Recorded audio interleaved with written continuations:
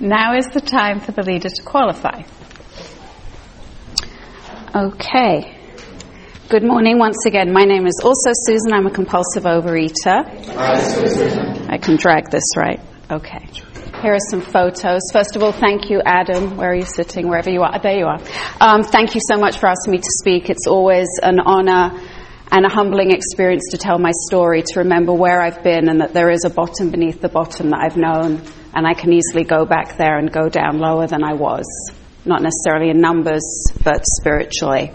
So to get the numbers out of the way, I have nearly 19 years. I'm 3 weeks away from having 19 years. I came into these rooms, my first meeting was in 1982, so I know all of you can count and know that a lot happened in between. And basically, I wasn't ready to give it up. I didn't see that my life was unmanageable, and I didn't want to admit that I was powerless over food.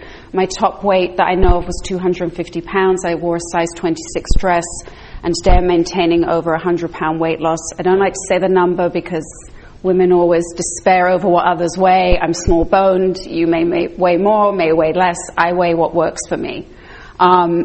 So how have I stayed stopped? How have I relieved myself from that obsession of food that centers in my mind that used to be there 25 hours a day from the minute I woke up in the morning before my feet hit the floor? I had a plan, and then all of a sudden it was gone. I got out of bed and it was done. And today I have relief from that obsession as the result of working these steps. I've spiritually awakened, and I strive to continue to awaken every single day. I see an awakening like a dimmer switch. It goes up and up and up, and it never ever stops, and it can't stagnate for too long. I'm very, very, very grateful to Overeaters Anonymous and to, AA, which is their 12 steps as a foundation of our program, because I wouldn't be standing here with you today. I'm sure I'd be, on my couch in one of those shows where people can't get off of their sofas. I have no doubt. So what I did was eventually I put the fork down, I picked up the pen, and I took very clear-cut direction. But along the way, a lot of things happened, which I'll just tell you very, very briefly. Obviously, I consumed a lot of food. You don't eat minimal amounts, and I am a quantities person. So for me, my absence is no flour and sugar. It's very black and white. My food plan, again, like Susan said, is separate. It's 3 meals a day with nothing in between, because for me, snacks are very busy, they're very loud, and as soon as I would finish that meal, there was a time when I started the job I'm at now, which was 12 years ago, it was going to be an hour extra in the day, so I decided I will need a snack. How can one live? And I can tell you that from the minute I put the little lid on my Tupperware at lunchtime, I couldn't stop thinking about when I would have that snack. So after about 6 weeks or so, I realized I wanted to be present in my job with all of you and not thinking about that snack. So for me, that doesn't work. But that's just my story. It doesn't mean it's yours. So I found the 12 steps when I moved here. I definitely did a geographic to get away from my life, and I learned that wherever I go, there I am. And I had never heard of 12-step programs. I didn't know anything about it. And I was brought to my first meeting. I think it was the end of 82 or 83. And when I moved here, I'd done this thing called the Beverly Hills Diet, which was eating all fruit. And I always say that when I landed in LA, I had canker sores all in my mouth because it was pineapple day. And because I am a good compulsive overeater, I didn't just have a few pineapples. I had a lot of pineapples because it said you could have as many as you want. I have a mind that doesn't know how much I want. It just knows that it's never enough. It's never enough. However much I have, it's not enough. I want yours, and I want mine over and over again.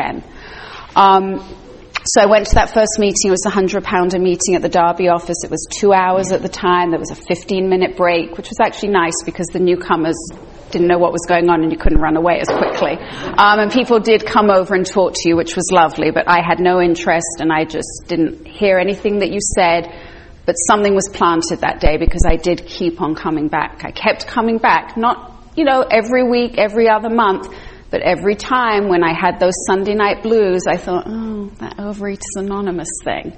And I didn't come back on Monday, but maybe by the middle of the week when the weekend was coming again and my clothes didn't fit one more time, I would think about it, and I would come, and I would always sit in the back. I always laugh because we go to concerts or shows, and we always want to sit at the front. And everybody in OA starts to fill up in the back. It's so funny, but if you're paying good money, you want the front row, and you'll kill for it.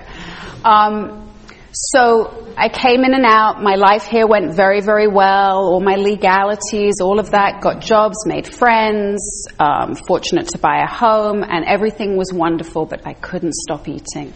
I could not stop eating for all the tea in China, which is just an English expression. I don't know why that just came out. So that probably means nothing to you, but we'll always say, for all the tea in China, you couldn't do it.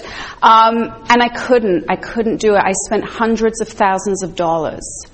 I did diets where I ate hardly any food and watched my hair fall down the sink. I had my mouth wired shut, and the minute I had it done, I found how to get chocolates down the back of my mouth. And I lost no weight in 3 months, and then had all these teeth issues. I did that. I bulimically exercised. I've had trainers. I've had therapists. I've had everything. I'm not saying outside help doesn't work, because I've had it and it does. However, I need people who understand me, who speak my language. There's an AA meeting I sometimes go to just because I like going, and they say this meeting is dedicated to one drunk talking to another. And you're my drunks, and I need you to talk to me because you understand what my head says. You understand how the focus can just be on, whether it be on a carrot or on an apple, and it isn't about that. You ask me what's going on, because it wasn't about the food. The food was just a symptom of whatever jiggy feelings were going on for me. So I came in and out, and eventually the day came when I ran out of old ideas. I had no more mental twists. I had nothing else going on. And I knew that one day I was never going to be a normal drinker that every alcoholic has strived for in the Big Book of Alcoholics, and every compulsive overeater has here. And I was exhausted, and more than anything, I was actually scared. I was scared that what happens if I don't do this? What happens? The good job can go away, the friends can go away. My friends were very sick of me, I can tell you that. And my friendships, because it's all I talked about. And I told them, my skinny girlfriends, what they should be eating and how they should do it. And then, nobody ever saw me eating, because I never did anything in front of you. I ate lettuce and Diet Ranch in front of you. That's what I did. So, finally, I decided that I needed some help, and it was step one. There's two parts of step one. We're powerless, and our lives have become unmanageable, and I didn't get how my life was unmanageable. I did my hair, I did my makeup, I looked good, I had But it was the insanity going on inside. That was the part that was unmanageable. It was that noise that I don't have today. It talks about the language of the heart in the Big Book, and I hope on most of my days that's where I live. Obviously, I need to use my brain and my head to do things, but I don't have to live in that obsession all day long about myself. And, then step two will tell me that, I'm going to find this power greater than myself and be restored to sanity. And that has happened a day at a time, and it's evolved in different situations. Today, it's not about the food for me, but it's about the food for as long as it is, and then it isn't. And today, I really am so grateful to have that freedom. So I came in, I had a sponsor she weighed 350 pounds. She had about 15 years at the time. She didn't weigh 350 pounds when she sponsored me. And she was very black and white and very clear cut. She said, this is what I do, this is how I do it, this is how I work with the girls that I work with. Basically, you're in or you're out. And I said, okay. And I always like to share this part, not because I'm a hero, but to let you know that I wasn't thoroughly there. I wasn't wholeheartedly there yet. I still had a few old ideas because she lived in Florida. And I really didn't want to get to know anyone here. And so she tried to really scare me, and she said I'd have to call her at 4:45 a.m. in the mornings, 5 days a week. And I think it was 7 or 7:30 on Sundays for the first 90 days. And so, because I'm a great addict, I'm going to do it. And I did do it. And you know what? She saved my life. She saved my life because on that Sunday when I cried to her for 2 hours, begging her, like a good salesperson, to take me on, she asked me what I was going to have for dinner that night. And it was Sunday night. You just don't start on a Sunday. It's not a day that ends in a Y that works for, a new plan. And she said to me, Susan, you've been crying on the phone for me for 2 hours. You say that you're going to call me at 4:45 tomorrow morning, but you're not willing to tell me what you're going to have for dinner tonight. And I really believe at that moment I had my first spiritual awakening. And I just said, okay. And for me, I weigh and measure my food, not out, ever. I do not take food scales anywhere. I'm a quantities person. I wouldn't do that to myself. That would be punishment. Why would I humiliate myself that way when I'm at home? Because that's what works, again, for me. And that was the first night that I ate exactly what I said. Not another drop went in my mouth. I didn't lick my fingers, lick my forks, do anything around the top of the bottle, nothing. And I went to bed. And that was it. And I woke up in the morning and I started. And I do today what she told me to do back then. I pray and I meditate in the morning. I read 2 daily readers. I only used to read 1. You don't have to read 2. You can read whatever, works for you. And then I sit and meditate around that reading. And I write most mornings if I haven't hit the snooze for an extra 5 minutes. And my writing can be about what's going on in my mind or something from the reading that has sparked it. And sometimes when I've worked with my sponsees in the morning, something then comes up for me from that work. And I committed my food to her every morning for those first 3.5 years that I worked for her. And for me, that works because I have the freedom. I take my food with me to work anyway, breakfast and lunch, so I know what I'm going to have, so it isn't a problem. And normally after work, I'm going to a meeting, or if I'm going out for dinner, I just know what I'm going to have, because I just do. So I enjoy the freedom of just giving it away in the morning and it's done. So I still do that. I go to 3 meetings a week. I have service positions at all of them if I can. I believe in rotation of service, so that doesn't always work out. And I became a member of Overeaters Anonymous. I don't sit in the back row. I do get to my meetings early. I do say hi to other people. I take newcomers' phone numbers. Even if you never call me back, I'm going to phone you anyway, because I know how it feels to really feel that you're alone. So once I started doing that, fortunately my body responded, the weight came off, and there were definitely moments of jiggy feelings of not knowing what to do and not spending and not going out with too many boys and not using inappropriate behaviors. All of those things I've worked the steps around. All of them. And I don't display those behaviors today. First of all, I don't throw out my wardrobe every 3 months because I've gained weight. So the nice thing is that now I don't have to do that. Things fit and I don't have that anxiety getting out of bed that I haven't seen you for 2 weeks. What am I going to wear? I've worked the steps every single way possible. I've worked all of the books. I've done year-long workshops.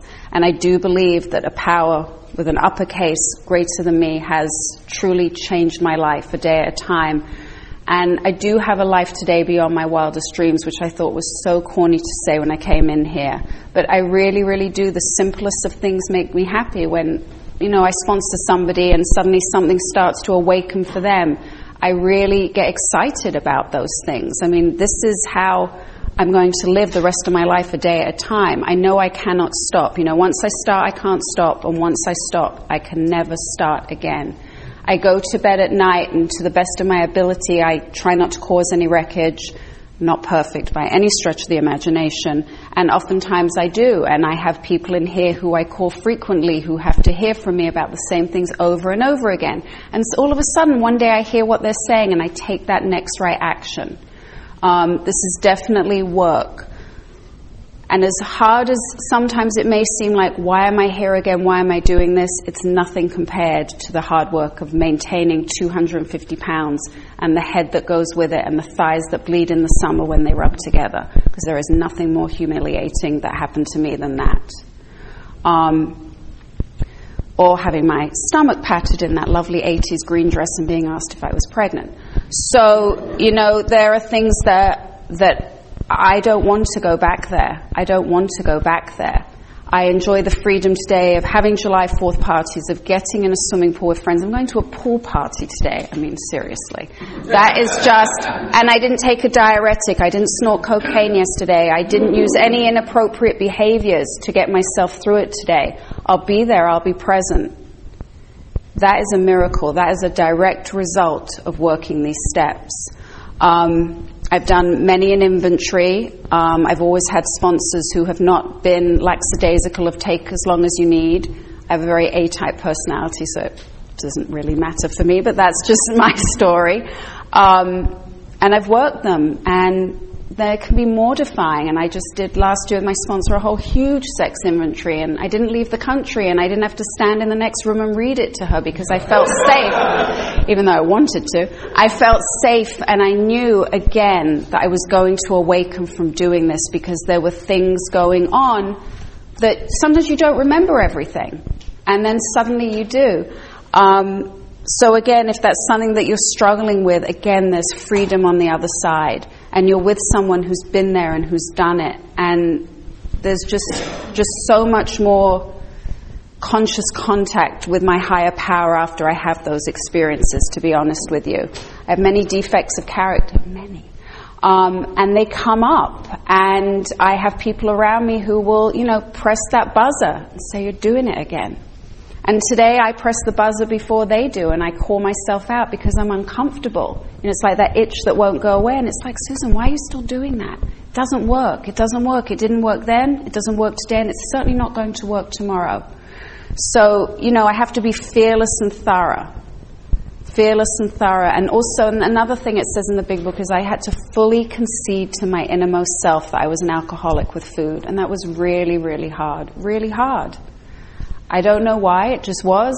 I didn't want to feel defeated. I wanted to feel like a winner. And today I do because I didn't try and win. There's no gold medals here, and that's the nice part, just being one of many. I sponsor a lot of women in this program, and I love it. I really, really do.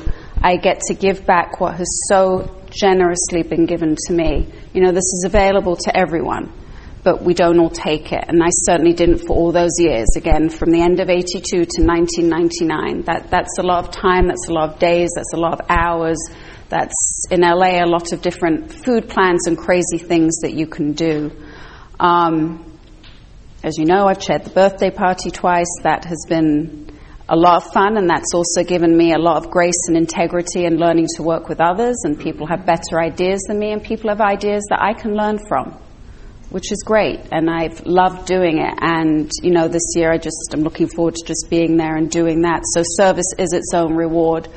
I also, I've studied the traditions. I think they're so important. I read the big book from the very, very beginning, from the preface on, because there's so much there. And, my first sponsor gave me that. And when I work with people, they go, I've never read those first few pages.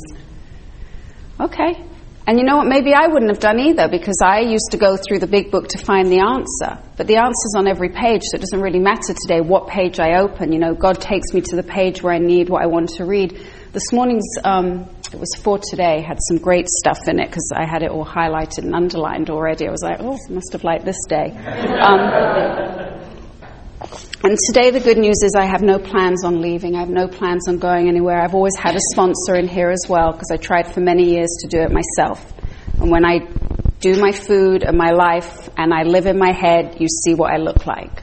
You see what I look like. The only thing is different is that I chemically straighten my hair now. But otherwise it's all the same. I would be right back there in that humiliation, just in that pool of shame and hatred, and just, full of fear. And the fear is the false evidence appearing real. It's not that I'm scared to walk into a room, it's not that I'm scared at work, but I just have this false evidence, these stories that my head starts to tell me about what you're thinking, what I'm thinking, what she's doing, what they're doing, why I didn't this, why I didn't that, and none of it's true. And so today, a day at a time, from praying, from meditating, from having clean food that works for me, thank you so much, I don't have to use any of those insane behaviors. And also another thing today I get to say is, I don't know. What's your experience? I don't know. If my sponsees, a few of them are going through some things I haven't experienced. I get to say, I don't know, but I once heard this, perhaps phone this person. Because I don't have to know everything. I'm not going to go up on the next pay scale. I'm not going up on any next pyramid level or anything. I just get to go and grow. And Maxine, who was my sponsor for a long time, she always used to say, our recovery has peaks and valleys. Just don't ever move your furniture into the valley.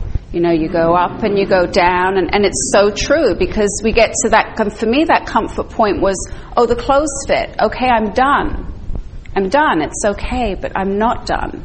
all I have is these 24 hours a day at a time. And that was where I always failed. Not always failed. I just did things that didn't spiritually awaken me, that didn't deal with my spiritual malady, is the bottom line. So outside food plans, they work, but if you're a food addict like I am, they don't work because they have a beginning, a middle, and an end. And then you get a ribbon, then you get a badge, then you get offered jobs, then you do a photo shoot, and I did all of these things, and I ate again. Because I didn't have you. I didn't have another compulsive overeater who understood how to get me out of my head and go walking towards the sunlight of the Spirit. So I don't know I have much more to say. I'm very, very grateful. I'm looking forward to hearing your questions. I'm not sure if I'll have the answers. Adam, thank you again for asking me to speak. And that's all I've got right now. This is the time for questions only. There is no sharing at this meeting. If you need to share, please do so with any one of us after the meeting. Also, please remember that the opinions of the leader are my own and not those of Overeaters Anonymous as a whole. When asking questions, you do not need to identify yourself. Please remember, if you ask a question, your voice may be audible on the OA podcast. Okie dokie. After such a great weight loss, did you deal with body dysmorphia issues? And also, how did you deal with the skin? Okay. The question was, after such a great weight loss, did I deal with body dysmorphia issues, and what did I do with the skin? I had gained and lost 100 pounds many, many times, and for some reason I didn't have the body dysmorphia, and the loose skin I had removed. I waited a year at the suggestion of my sponsor, went to see a lot of people, and if you want to know more, I'll tell you after. Yeah. Thank you. Could you talk about your experiences with steps 6 and 7? Sure. Could I talk about my experiences with step 6 and 7? Those came out of when I did my writing. It all started, and then, my defects and my people who I'm going to make amends to. And there were definitely things, and they're very, very humbling. And when I feel like when I'm safe with my sponsor, anything is okay. If I'm feeling safe in my environment, I can talk about things. And by the time I got there, especially the first time, I was probably more on a pink cloud because I'd lost the weight. I was I'm going to do anything, I'm going to stay here. And they've gotten deeper as time has gone on. What comes up. But I I do reading, I do writing, I talk about them. I let my close friends know who will point things out to me, and hopefully they're getting better.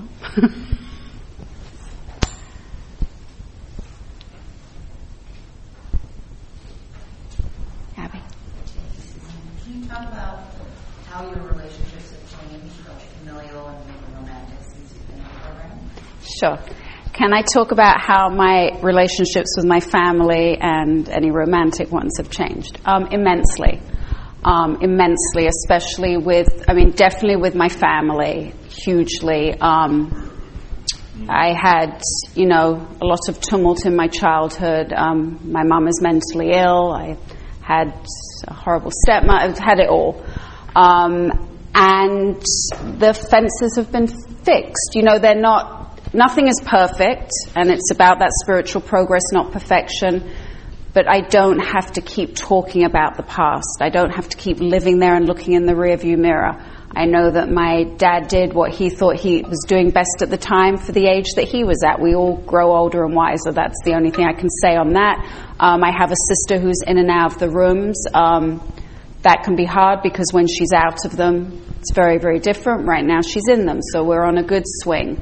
They're all very, very supportive, and the nice thing is that our conversations don't all center around my body anymore, because it was always, not that they just wanted me to be happy. I want you to know that I was the one who always brought it up. People wanted me to be healthy, but when we are together, we don't sit down at family meals and everybody's waiting to see what I do. It's nothing now. My nephew, who's going to be 19 in January, he's never ever known me any other way. And when he once saw my photos, he didn't even know it was me. So that, to me, is such a gift, such a gift. And romantically wise, it's definitely, it's challenging. We live in LA, how can it not be? I've had good swings and bad swings and up and down, and again, that's where the defects of character, and I've had to do a lot of work. Right now we're in the middle of the road swing, and we'll just see, but I just keep going and growing, and I'm not perfect at it, but in the last year I've done a ton of work to change things around my behavior in that arena. So. Thank you so much. Can you please talk about how you structure your relationships with your sponsees? Like, do you speak on a daily basis? Sure. Has limited time over the weekends? Yes. How do I structure my relationships with my sponsees? Very differently to when I first started. So if I'm working with somebody new, I tend to speak to them at least 5 days a week in the beginning. Most of them, actually they all live near me, so we all see each other at 2 to 3 meetings a week. I don't tell them to do anything that I don't do. If there's something that they choose to do that I don't do that helps them, fantastic. I take my calls in the morning before I go to work because I'm at home, I have my books, we do work on the phone. Most of the calls are 15 minutes. I kind of do it how Bonnie gave it to me right in the beginning, and it just works for me. They either email me their food, or if they're going somewhere that day that they're going to have an issue with, we discuss it. I see them at meetings, which I think is important. I think it's important for them to hear me share and vice versa, that kind of thing. And on the weekends, it just depends. If somebody needs me and I'm around today, I have a very full day after this, but I'll check my phone periodically, but I won't sit there and stare at it. And I always encourage everybody to make other relationships in this room because I'm not their higher power, and I'm very, very clear about making that not the story, because I'm not, none of my sponsors have been or ever will be. They're just, sitting on the bus with me doing this 24 hours, for this next 24 hours. So. Yes? Hi, I'm Susan from Pulse Poker here. Thank you, Susan. Can you explain the difference of how you eat when you're losing weight and how you eat when you're maintaining weight? Sure. The question is, how do I eat when I'm losing weight, and how do I eat when I'm maintaining weight? So when I became abstinent, I was 39 and maybe 57 in a few. Well, I've got over a month to go. But and in the beginning, my body responds to losing weight. Even today, this week, I had an emotional week and I lost 2 pounds and I had to out myself to my sponsor. But anyway, because I still get high on that. So I ate, in the very beginning, I think I had 1 to 2 carbs a day. Very simple food. Again, I have no flour, no sugar. I still weigh and measure. I didn't eat out a ton in the beginning because I am a girl who wanted to lose weight, and I did. So I didn't eat out a ton. When I was in my 40s, I could definitely have 3 carbs a day. I could have a carb at every single meal. I don't do that anymore. I have 1 to 2 a day. But it's more or less the same. It really, really is. A couple of years ago, I had some blood work done, and it came back that very, very high sugars. I don't eat sugar, but there's, in my family, a lot of diabetes on my grandmother's side. So, again, this is just me, so I cut fruit out. So I haven't had fruit in over 2 years, and my sugar levels have gone down. Now, I'm not saying I've never, ever had it, because I know I've had it at your house in the last few years, but occasionally, but I can't have it all the time, and that's just a chemistry makeup thing. But that's where today I'm willing to go to any lengths. She said, well, that's probably it, because I ate 3 of them a day. And so, those little things just happen. But otherwise, my food is pretty much the same. In the very beginning, or just very quickly, I stayed away from ethnic foods and stuff. I just wasn't sure about it. And now today, I know I can be abstinent anywhere with comfort. I didn't do anything that got busy in my head. If I couldn't do it and walk away and leave it behind, I didn't do it. Sure. When did the noise about food stop in your head? When did the noise about food stop in my head? When I came back, when I came in properly, I will say I had relief pretty quickly, because I was so sick of, being sick and tired of this. And I was very, very ready. I was very ready to take those first 3 steps. And my food was clean. And once you're not, using your heroin, using your alcohol, there is a peace that comes. So for me, it was pretty quick. I don't want to say an actual time frame, but it definitely was. And I think that was just about the first 3 steps, to be honest with you. I was just ready to be fearless and thorough. And that was, it tells me that the result is nil until I let go absolutely. And that's what kept happening to me. I wasn't willing to let go absolutely. And once I was, everything changed. Terrell. So you use the phrase work the steps on it. So what does that mean to you? What does that look like? If you're talking to a newcomer or somebody who's like, Yeah. Thank you for asking that question. What does it look like when I say I worked the steps around the issue? So we'll go, oftentimes my go-to is always the big book, it just is, and my sponsor will say, let's go here, whether it be, into action, whatever part it is. It could be a particular story in the book, and for me, what I do is I read, I underline, I sit there, and then I write my stuff within that, and I uncover, discover, discard. And normally as I start writing, and for me, again, I don't type it. I sit there and I write, and there's a different energy that I just feel. There's an emotion that I just give it away on the page. And then I will make a time to speak to my sponsor, and if she's out of town, I'll talk to somebody else and I will read it to them. And then hopefully after that I'm done. But if not, if there's something more that comes up from it, or that issue doesn't go away, we got to do more. And it might be in the it might be in the 12 and 12, it might be in an OA related book, or it might even be just getting together then with somebody who's had that experience and asking them how they worked around it. Do I have time for one more? Or? Oh, okay, Peter. Okay. How do you trust that your higher power is bigger than your fears about the man in the White House and what's going on right now? Oh, I'd rather not answer that. That's an outside issue. So, sorry. Okay. How do you trust your higher power is bigger than your fear? Okay, how do I trust my higher power regarding fears?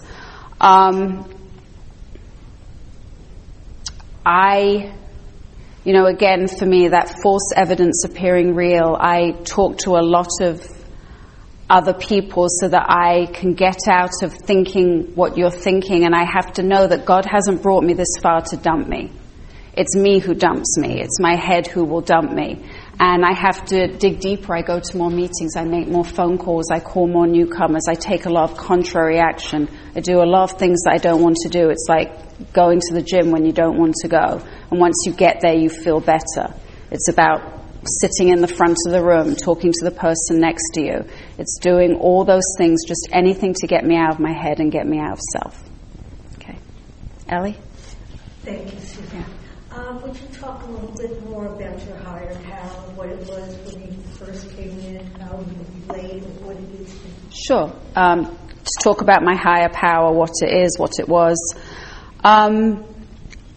I just, for me, for some reason, was able to differentiate, my religion of choice and a God of my understanding in here. And I always like the way that it's written, that I do get to have a God of my understanding. And I'm very, very grateful that that's how it was written.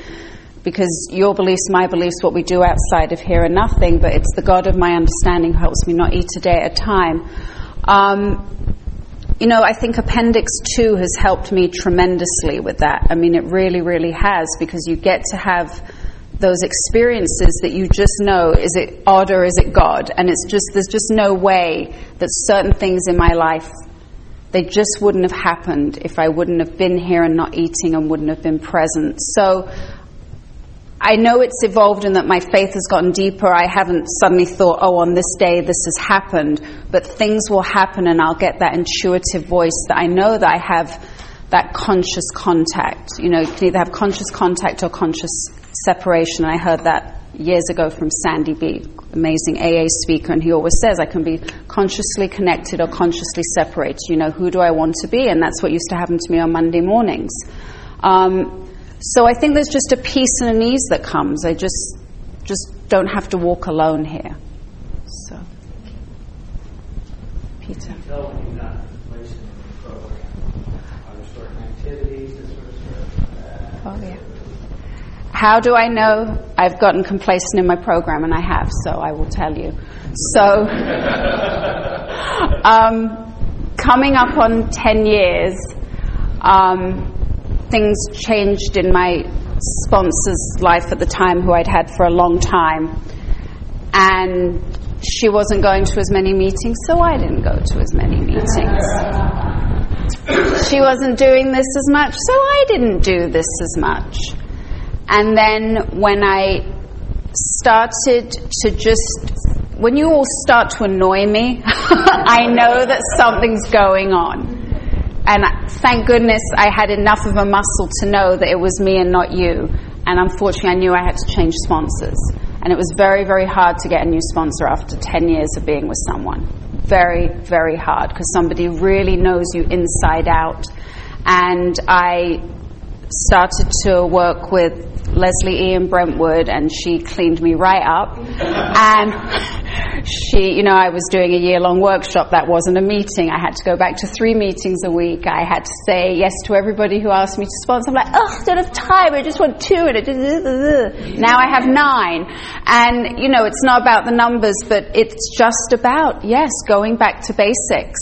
And it's very, you can have that, and I'm very aware of it now, and I can't tell you it won't happen to you or it will, but it's very easy to glide.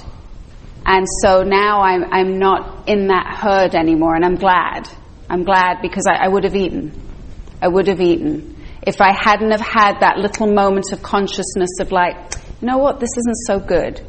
I'm feeling a little jiggy most days as opposed to not. And yes, my food is okay today, but relapse isn't about the first bite.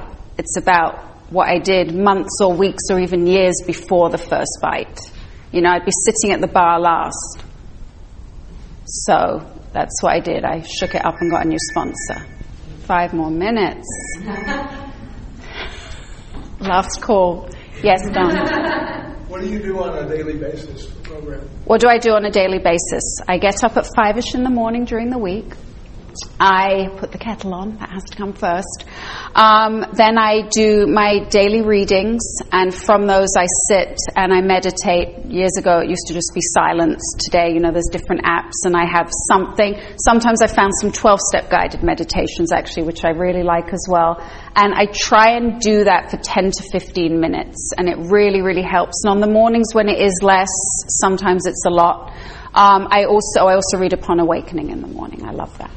And then I take my calls. My food is normally all packed up the night before. So I take my sponsee calls. And then when I'm driving to work, if I'm not on calls, I always return the calls that have been made to me. I try and return them in a timely manner, or when I know I can reach you. There's people who I speak to regularly every day, sometimes more than once a day. And I go to 3 meetings a week. Like I said, I have service positions at them. Can't think of anything else I do. Brush my teeth. So, that's basically what I do. I'm sure there'll be something I've forgotten, and I'll let you know.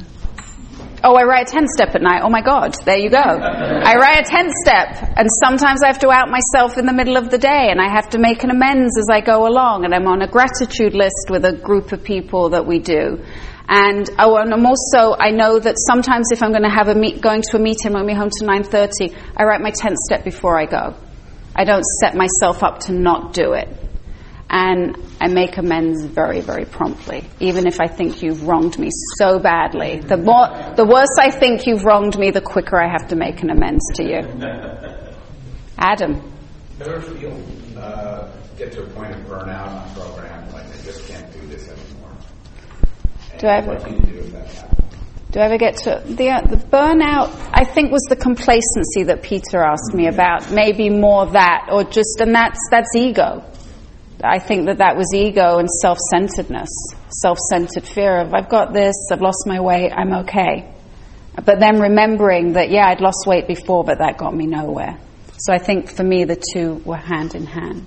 Lauren? When you were just talking about your 10th step, what do you include in that? Oh, okay. So what do I include in my 10th step? I use either the format, when you're reading through, when we retire at night, there are those questions, there's that paragraph in the big book, I don't know them all off by hand. Or there's one I write that Leslie gave me, and I write what I was fearful of, if I was resentful at anyone, what my assets were, and that wasn't I looked great at work today. It's that I do.